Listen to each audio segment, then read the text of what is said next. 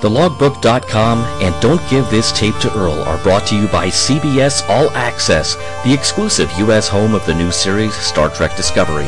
You can sign up for a free one-week trial of CBS All Access and catch up on Discovery, or sign up for a subscription by going to TheLogbook.com and never miss an episode. Thanks to CBS All Access and CBS Interactive, and to you for supporting TheLogbook.com. Don't Give This Tape to Earl listeners, just a brief note on what you're about to hear. As you may or may not be aware, I have had not just problems with my health, but with my computer's health over the past few months, and that includes actually having to get a new machine and having to jump through some hoops to get it to work with my microphone. There are also some lost files here and there that kept the August edition of Don't Give This Tape to Earl from coming out. And so here it is. I think this is actually probably an improvement in that I distinctly remember some of the original takes on the center portion of this show. It came off as really angry rants, and that's just not me. Not unless you get me started about current American politics, which this isn't. And that's not what this show is about. So, this gave me an opportunity to redo the middle portion of the show a little bit, keep the rest of it, finally put it together, roll it out the door. Yay! It's the August edition of Don't Give This Tape to Earl in October. I hope you enjoy it, and there'll actually be a whole new show fairly soon. Thanks for listening. Mr. Announcer! Yum. Oh my, thank you very much. I'll be alright. Oh my god, the city giver's dead. Do not give this tape to Earl. Welcome back to Don't Give This Tape to Earl. I'm Earl Green, your host. The person to whom you ostensibly should not give a tape. Otherwise, you wind up with podcasts like this one being poured into your ears. A pleasant mental image there. It's been a crazy summer. It's especially been a crazy summer as far as me getting podcasts done, and I do apologize for that. Got lots of news this time around. Seems like it was only yesterday that it was San Diego Comic-Con. I'm recording this just as Star Trek Las Vegas is getting started, and I suspect there will be much more news to come from that. So yeah, this is kind of like recording a newscast summing up the achievements of the 20th century the day before the moon landing.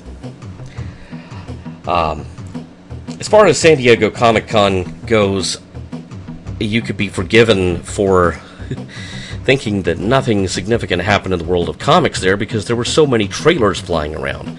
The only time you see more trailers flying through the air is during tornado season in Arkansas and Oklahoma. Let's see, we got new tornadoes. Yep, we got new trailers for Thor Ragnarok, Ready Player One, Star Trek Discovery, Westworld Season 2, Stranger Things, and The Orville, among many others. I have made some corrections and amendments to the premiere dates in the logbook.com forum calendar, where we track air dates for upcoming shows, premiere dates for upcoming movies, all sorts of neat stuff. You should check it out. You don't even have to be a member of the forums to use it. Juno flew over the Great Red Spot of Jupiter on July the 10th and obtained just fantastic, amazing images. Mind-boggling. I say we do it again. One of my favorite ones is it's just a very short animated sequence, because Juno actually spins around. It's kind of like a giant fidget spinner in space, and there is a camera on one side of Juno, so it will only record something. It will only record the details of Jupiter as that camera spins around facing the planet. And so there's a limited number of visual data. Juno was not just there on a picture-taking expedition. So there was only a limited amount of visual data, but what people have done with that data is astounding, including this short animated sequence that, it seems like you should start up the theme from the black hole while you look at this, because it's the clouds of the Great Red Spot just sort of rotating around like some menacing storm on Earth that happens to be bigger than 2 or 3 Earths. SpaceX has been launching and landing them left and right. However, it seems like there's been a little bit of a walk back from all the talk about establishing a Mars colony. Elon Musk is now talking about establishing a base on the moon. Perhaps a little bit more feasible and a little less pie in the sky. We're going to have to go back to the moon before we go to Mars. If nothing else, the moon is a much more promising launch pad. You assemble your vehicle there, you launch it from the moon, which has minuscule gravity compared to Earth. Makes sense to me. The SNES Classic Edition.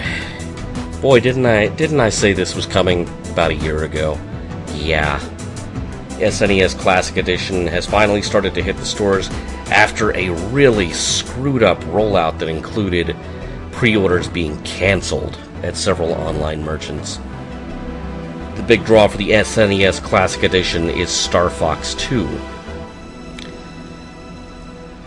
Now, not included on the SNES Classic Edition is a recently discovered, unreleased, it is unfinished prototype for the SNES version of Rayman. That's an interesting thing to try out. In other video game related news, but not necessarily games themselves, kind of shocking that after 24 years, Sega has withdrawn the rights from Archie Comics to publish comic books based on Sonic the Hedgehog. Apparently, the nearly quarter-century run of Sonic, published by Archie Comics, which has developed its own incredibly deep mythology, apparently that's not where Sega sees the property going in the future, so they have withdrawn the rights, and apparently a new Sonic comic starting from scratch will begin in 2018. It will be published by IDW. Netflix's series Sense8 has been cancelled, but thanks to a fan outcry, it will get a 2-hour wrap-up special in the next year. There is a Kickstarter where they're making a card game out of Burger Time.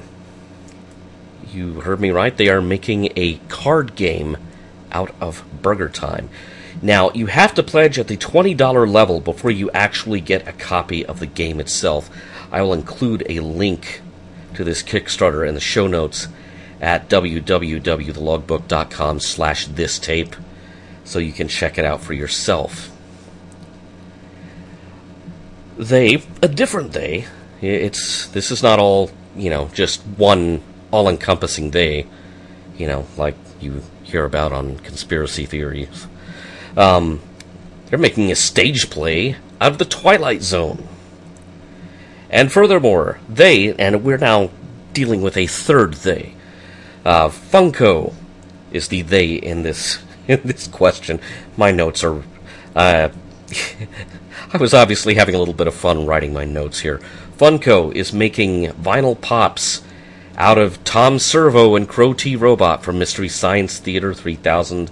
Those should be showing up at the beginning of the year. Where is Gypsy?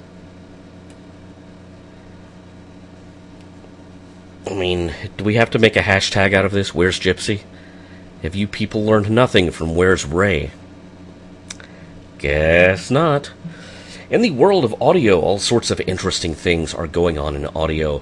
Derek Jacobi, Sir Derek Jacobi, to you and me, is back as the War Master for Big Finish Productions, taking on the role of the Master before he regenerated into John Sim, and apparently sometime after he ceased to be Eric Roberts.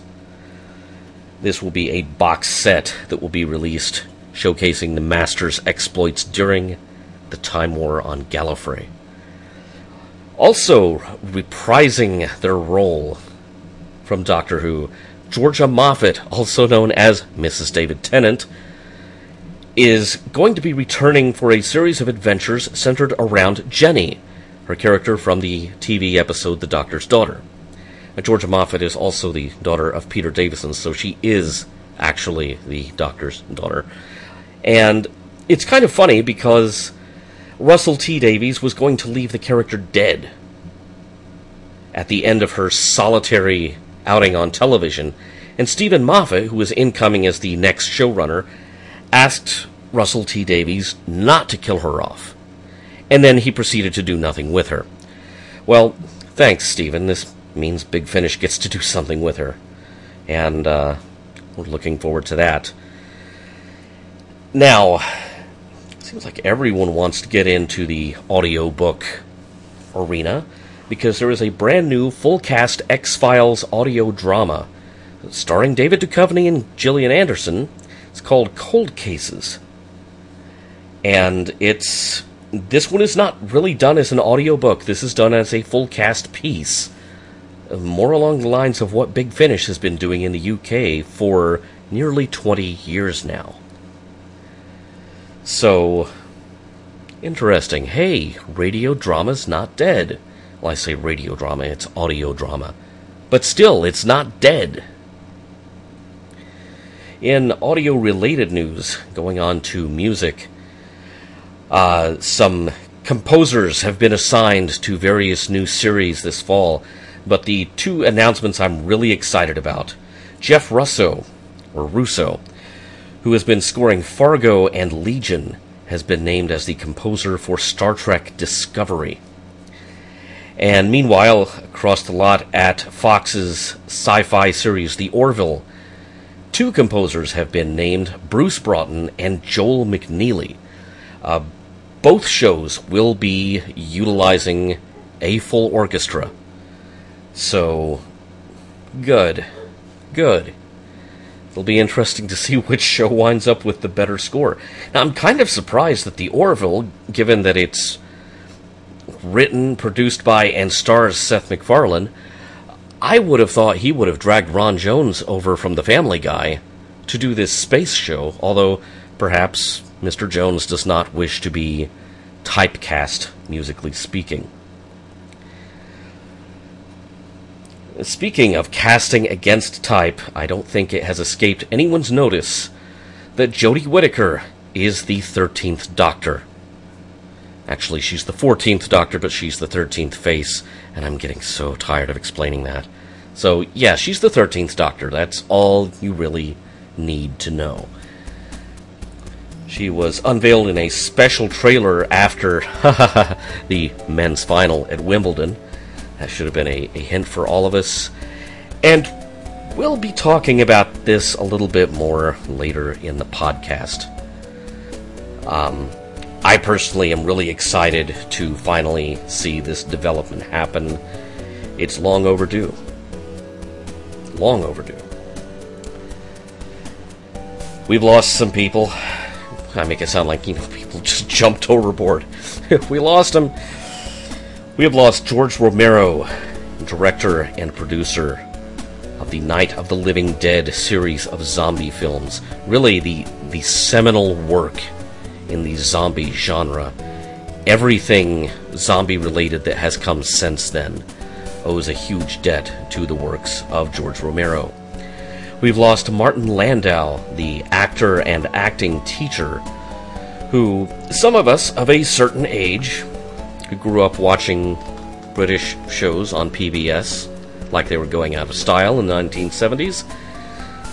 Some of us know Martin Landau as Captain John Koenig of Moonbase Alpha from Space 1999. You may know him best for his Oscar-winning role as Bela Lugosi in Tim Burton's 1994 film Ed Wood. And of course, he's been in dozens of other things. He was still working up to the time of his death.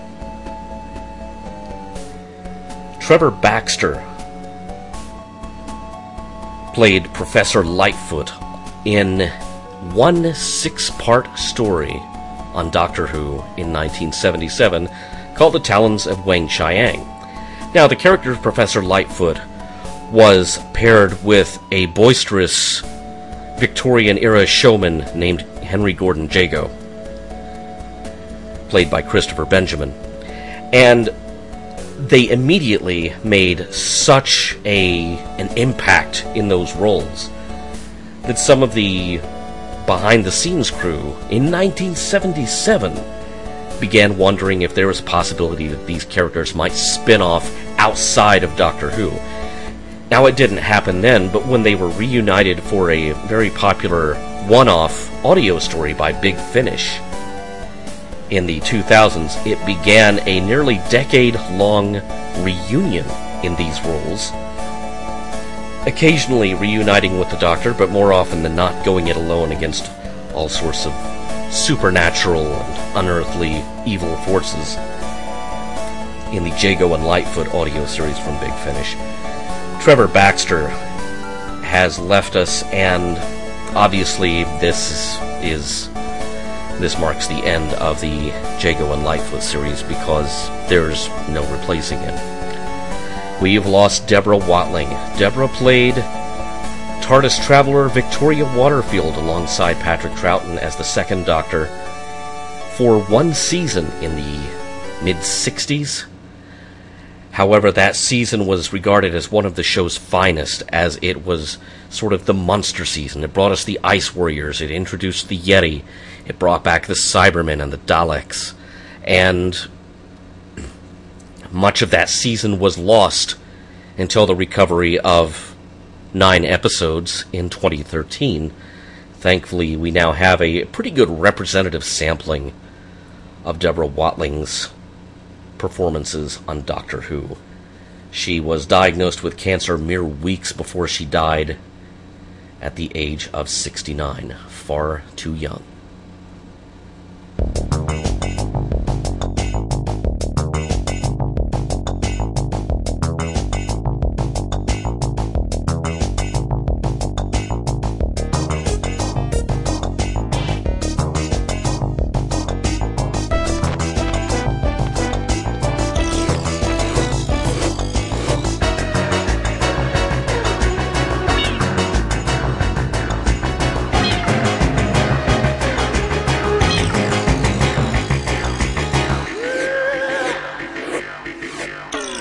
Since we just talked about Jodie Whittaker, the new Doctor Who, let's talk about reactions to the new Doctor Who. Now, last month I talked about the snarktastic reaction to the trailer for Star Trek Discovery, but this time around it was Doctor Who fandom that really disappointed me.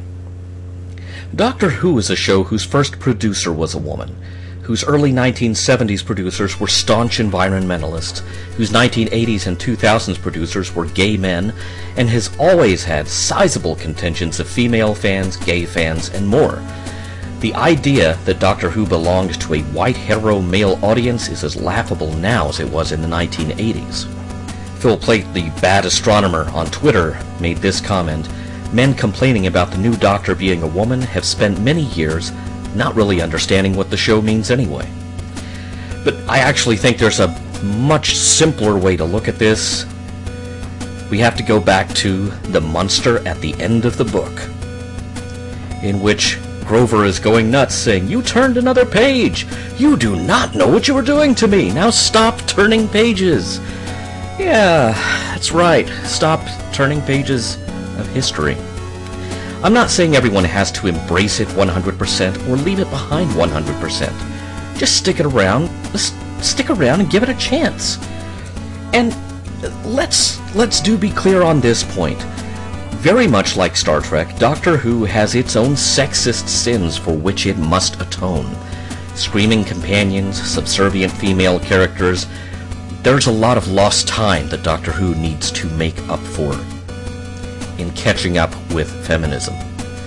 I realize that some complaints are not necessarily originating from conscious sexism, but watching people react to this news, it tells you a lot more about those people making the comments than it tells you about Doctor Who. It's sometimes a lot more than you're comfortable knowing. I've been deeply disappointed by old friends, casual online acquaintances, and total strangers reacting to this news, showing their true colors. Now, the actress qualifications are beyond reproach. She has been in Black Mirror. She, of course, was in Broadchurch. And she was also in Attack the Block, which is a movie that seems terribly obscure. Sometimes I feel like I'm the only person on this continent who's seen it. Attack the Block also launched the career of John Finn Boyega, who is now one of the new stars of Star Wars. They have the right performer for the job. Now it's all down to the writing. And in the end, the choice has been made. Jodie Whittaker is the Doctor. My biggest concern now, honestly, is can I get an action figure of her? Just a few further thoughts here. Maybe this is career suicide for someone who writes books and a website aimed at specific shows and fandoms, but I really don't understand this element of fandom. I don't understand the mentality that you're hate-watching something just so you can complain. Let me give you an example. I did not like Breaking Bad. I tried 2 or 3 times, having heard how fantastically written it was. I tried 2 or 3 times to, jump aboard that train to see if I was missing something. Make sure I was keeping an open mind about it. It just wasn't my thing, and rather than sticking around to rack up more reasons to dislike it, I didn't keep watching it. I watched other stuff instead that I did like. Is that really so difficult? Maybe it's because I'm a creative type myself, but even in critiquing, I have a hard time just slamming someone and tearing their work down. Whether their creativity is corporate in nature or they're a small-timer like myself, they deserve constructive criticism. The anonymity of the internet is the great killer of civil discourse. We have to overcome that and bring civil discourse back, whether it's about British TV shows or politics in the real world, because believe me, there are bigger and more important fights that await our energy. Never mind the apparent gender identification of a fictional character.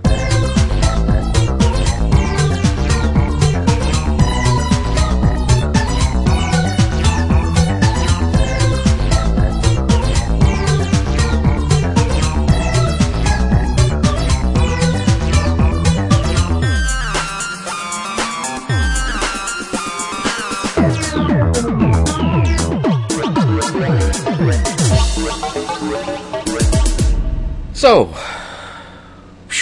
let's get a little less heavy here.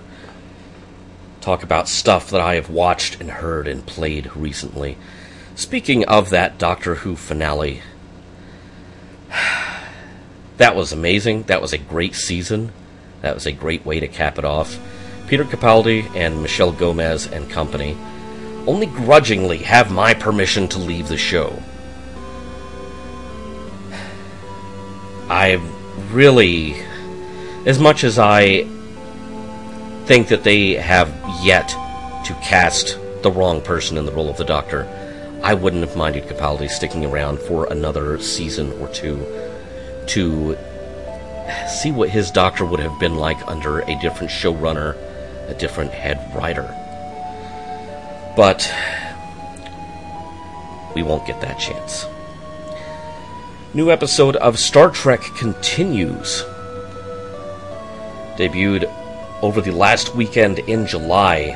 It is called What Ships Are For, and was written by Kipley Brown, who plays one of the new characters invented just for the fan series. And if this isn't the best episode of Star Trek Continues, it is at least the second best episode they have done. Gene Roddenberry would have loved this. It tackles so many very timely topics in that allegorical way that 60s Star Trek made itself famous for. But what it's talking about is it's talking about stuff from 2017. It's talking about immigration restrictions. It's talking about shutting out refugees from war-torn countries. It's talking about realizing that, strictly speaking, you go into the human genome, or whatever race's genome you care to explore, there is no such thing as racial purity. We are all we're all mixed up. We're all interrelated.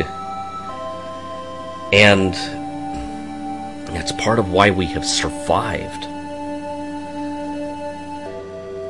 So I strongly recommend that you watch What Ships Are For, the latest episode of Star Trek Continues. Guest stars Anne Lockhart and John Delancey. John Delancey does not play Q in this one, but he still just almost blows everyone off the screen. It's a fantastic performance. And, he kind of forced the regulars to bring their A game. And, as if there's a time when they don't. But, wow, it just very impressed. For those keeping score, my previous favorite was the Mirror Mirror follow-up, Fairest of Them All. And I'm going to say What Ships Are For is... boy, it may be tied with that one for first. It's the best, one of the best things they have done. I've been asked why I haven't reviewed the entire new season of Mystery Science Theater 3000. Let me let you in on a little secret. I haven't watched all of them yet. I am savoring each new installment of MST3K like a fine wine. The show makes me laugh so hard that I save it for times when I am at my lowest. I mean, is there a part of me that wants to sit and binge watch the whole season? Yeah, there is. But I save it for when I need it. For when they're most needed. However, I will say that the one I watched most recently was Star Crash. And that was one of the best values for money in the history of entertainment and the history of science because it transcends relativistic time. The Netflix episodes are kept down to the old time restriction of 90 minutes because, of course, the show is being constructed with an eye on possible syndication in foreign markets after the fact.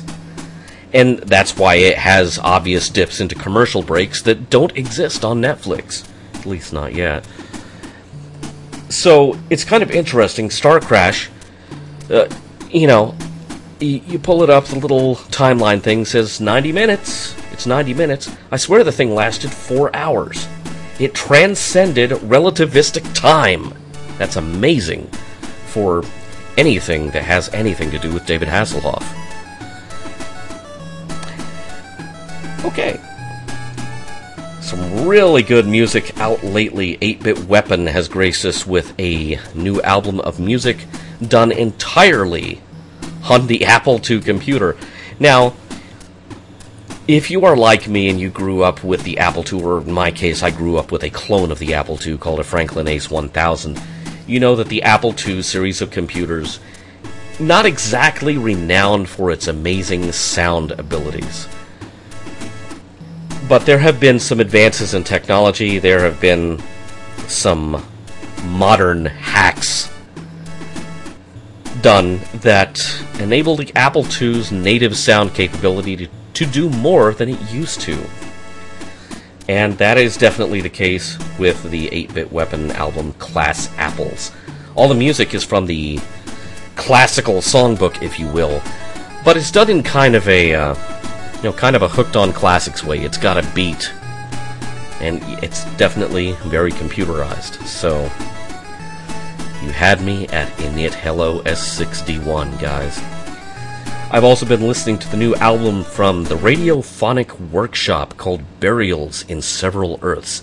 Now, the Radiophonic Workshop is what is left of what we once knew as the BBC Radiophonic Workshop.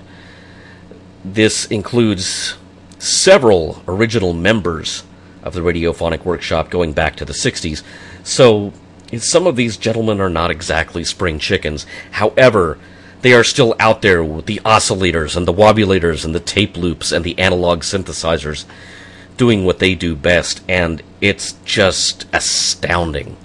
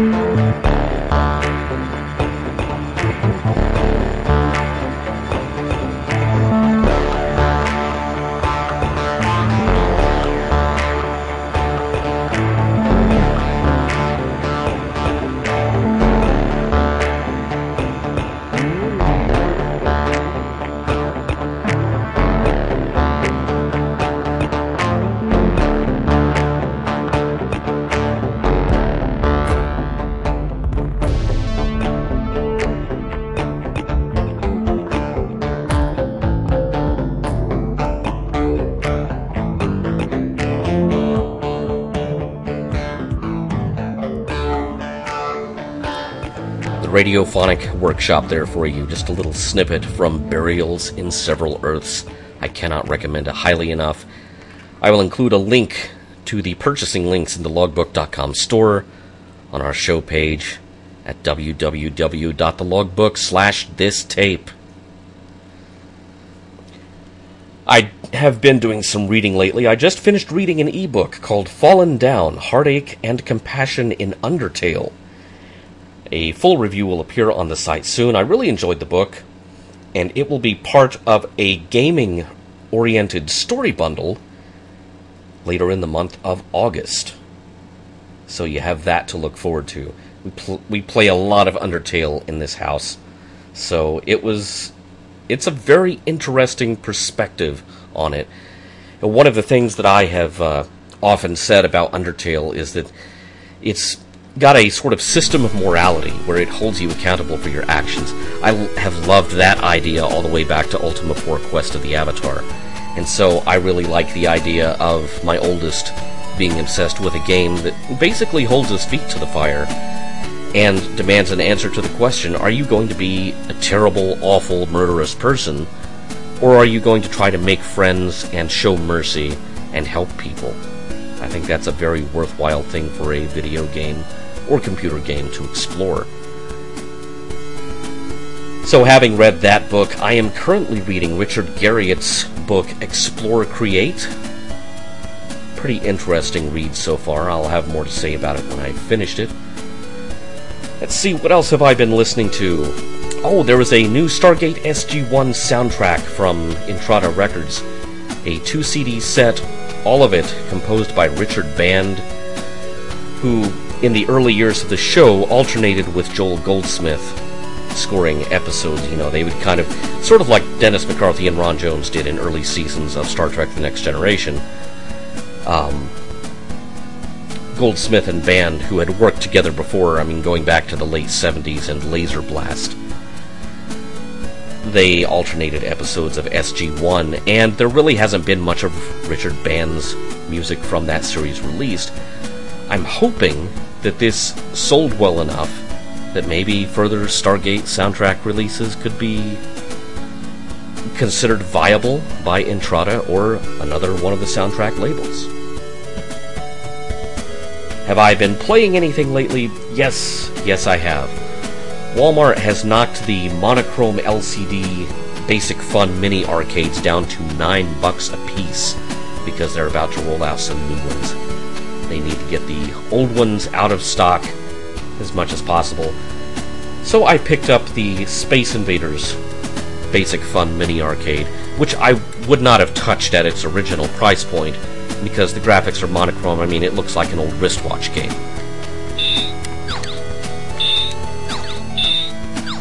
And as you can hear, it sounds like the real thing.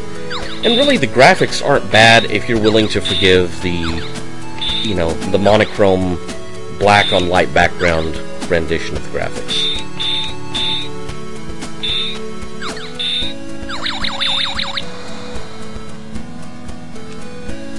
So, Space Invaders for $9. They finally found my price that I was willing to spring for one of the older ones. I'm a little bit disappointed to see that the new ones that they are rolling out, they have updated the Pac-Man mini arcade, and they are rolling out a brand new one for Frogger. But unlike the Q*bert and Centipede mini arcades that I talked about sometime back on this show, these new games have fixed matrix backlit color displays and not actual little screens like the Q*bert and Centipede units had. Kind of a letdown. I may wait until those are $9 too, until they're on clearance. I've also been playing a little bit more Pokemon Go, because finally, over a year after the game started, it seems like Niantic has done what I've dreamed of them doing from day one, because so many churches are Pokestops around here. Well, there's a church literally down the street from my house. In fact, it's a landmark that, anyone who's coming over, I tell them, okay, look for the little church. But it's never been a Pokestop before. Was literally laying on the couch the other night, about to drift off to sleep, and I thought I'd just fire up Pokemon Go and see if it would spawn something right on top of the house. Just for giggles. And it did indeed spawn something right on top of the house, and I caught it, and then I saw down in the bottom right-hand corner that there's an indicator that there was something else lurking nearby. And so I, touched that little indicator, and it brought up a graphic that made it look like this was a Pokemon that was hanging around a Pokestop. There's not a Pokestop around here. And so I pressed the indicator for the Pokestop, and it blew up, and it's the sign in front of this little church down the street from me. And so, sure enough, I tried it the next morning. As I was driving to work, there's a stop sign there at that church. So I came to a stop. I'm out in the country, so there's no one behind me. It's not like I'm holding up traffic. I already had Pokemon Go fired up on the phone. And sure enough, there is a Pokestop down the road from me now. Hallelujah. Now, who says the church doesn't do good things for society?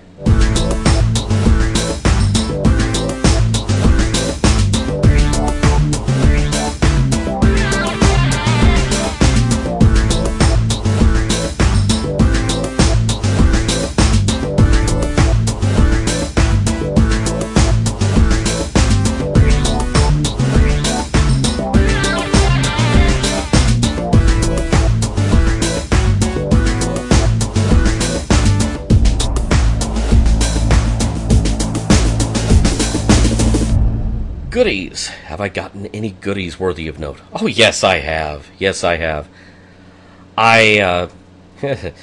Some of these are presents I got for myself for Father's Day or for my birthday, which hit in June and July, respectively. I picked up the Funko box set featuring the Batmobile and Batman and Robin in the 3¾ scale, which is the most exciting action figure development I have seen in years, because basically I have wanted Batman and Friends in that scale since I was in my single digits, watching reruns of Batman 66 every day at my grandmother's house while she was filling me with Dr. Pepper and Cheetos and grilled cheese sandwiches.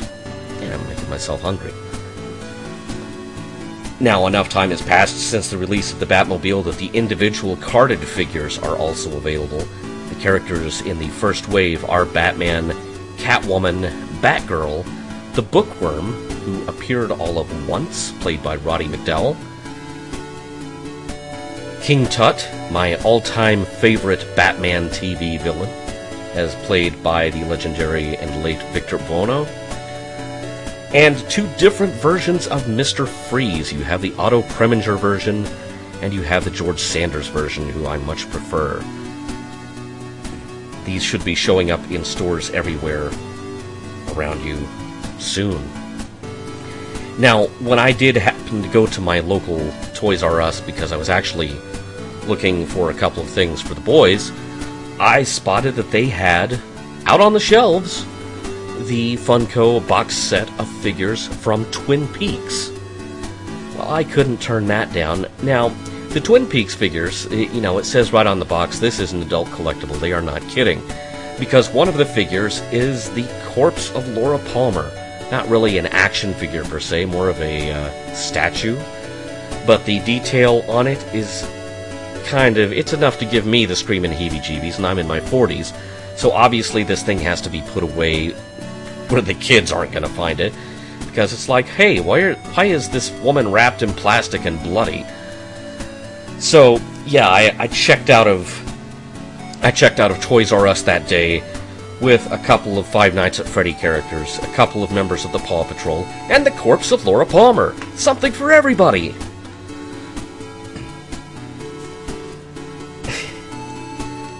On the Doctor Who front, I may have gotten what are the last Doctor Who goodies I will get. Unless Funko, which recently bought out Underground Toys, the US distributors for the Doctor Who figures, unless they announce that they are going to carry on the 5.5 to 6-inch scale figures that had been produced by Underground Toys and Character Options in the UK. The last action figure I've picked up in the Doctor Who range was, of course, Missy. And I also finally have the 12th Doctor's second sonic screwdriver, which is really cool. I would talk about it more here, but it's something that I really need to make a video of for you to get the full impact of it. It's a really cool little gadget. Let's see, what else? The Art of Atari poster book. Very mixed feelings about this one. Anyone who's been following the Logbook's Facebook page has seen me raise a few complaints about this one. The posters are double-sided. So, for example, and this is an actual example from the book, you can have the cover art from Demons to Diamonds, or you can have Bentley the Bear from Crystal Castles, but unless you buy 2 copies of the book, you can't hang up both. Almost all of the artwork is cropped. The original artwork as it appeared on the boxes was square. These are rectangles, and so in many cases it's kind of like vertical letterboxing has been done to them, and it's not pretty. Also, all of the games represented in the Art of Atari poster book are first-party Atari titles.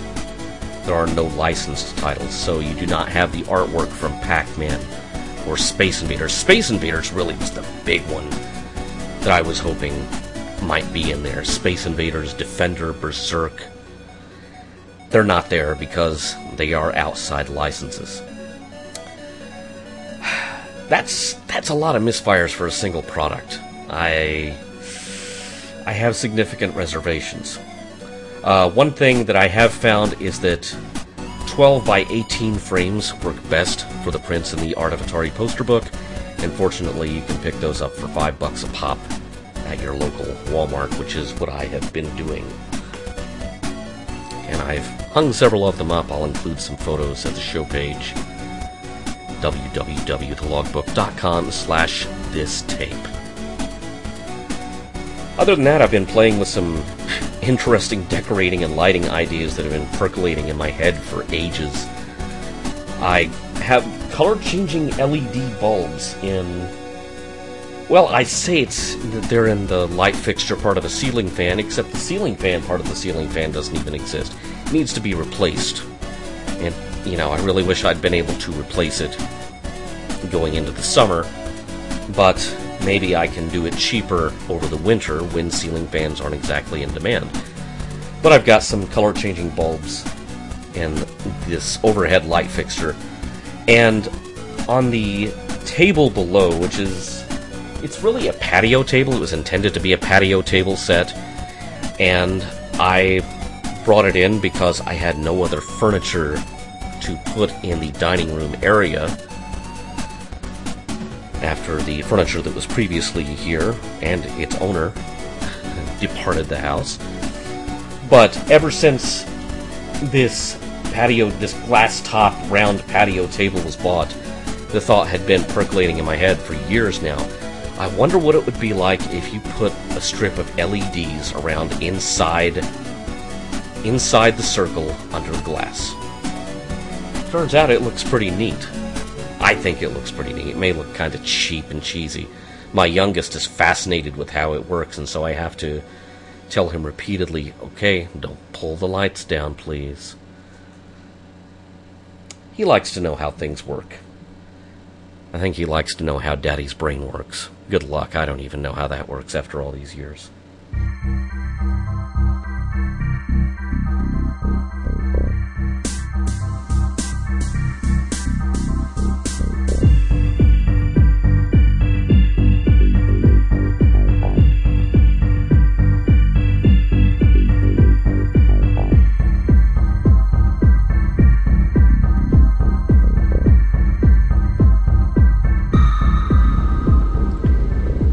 As I mentioned, my birthday hit in July with a resounding thud and left a crater in the ground a mile wide. Well, okay, not really. But it did bring with it a very sobering thought. I am now the same age that my mother was when she passed away. That was when I was 14 years old. And, it's one of those things, obviously, that changes everything that has happened since then. That realization, especially considering how many health issues I've had this year so far, that realization occasionally kind of eats away at me a little bit. It's one of the reasons I'm determined to do better at taking care of myself.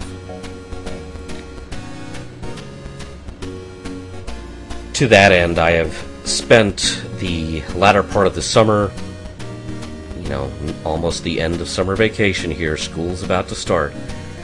But I've spent the past few weeks going swimming with my boys, bringing them home, stuffing their faces, reading bedtime stories, tucking them in. That sort of thing makes me very happy. Now there's one other area that requires a final thought, and this one may surprise you. TheLogbook.com needs new blood. I was very specific about putting the word new blood in there. I think you all would have turned it off if I'd said TheLogbook.com needs blood. It needs new blood. It needs new writers. I can't do it all myself. The areas where I especially need help are science fiction and fantasy programming from the 80s, 90s, and 2000s. And I say programming, that also includes movies. There are significant sci-fi properties that are not represented on the site. The X-Files is one of them.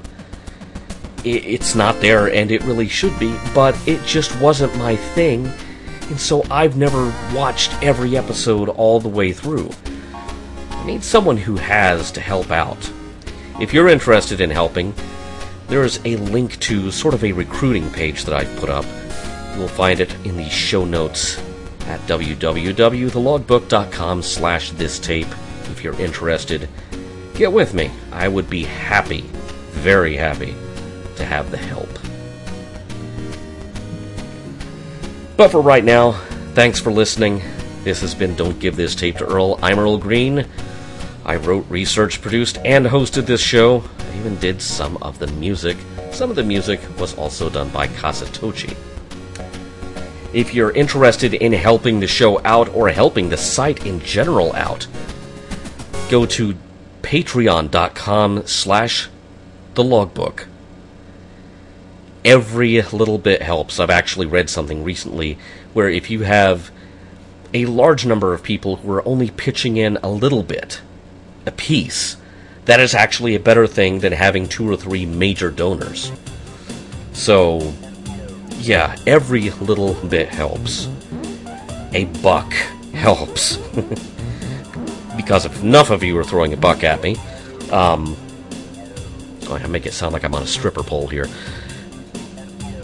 It helps the site, it helps the podcast, it helps ease things around the house financially, which gives me the time to do this show and the other shows. All that cool stuff. Thanks for listening to Don't Give This Tape to Earl. This has been a production of TheLogbook.com.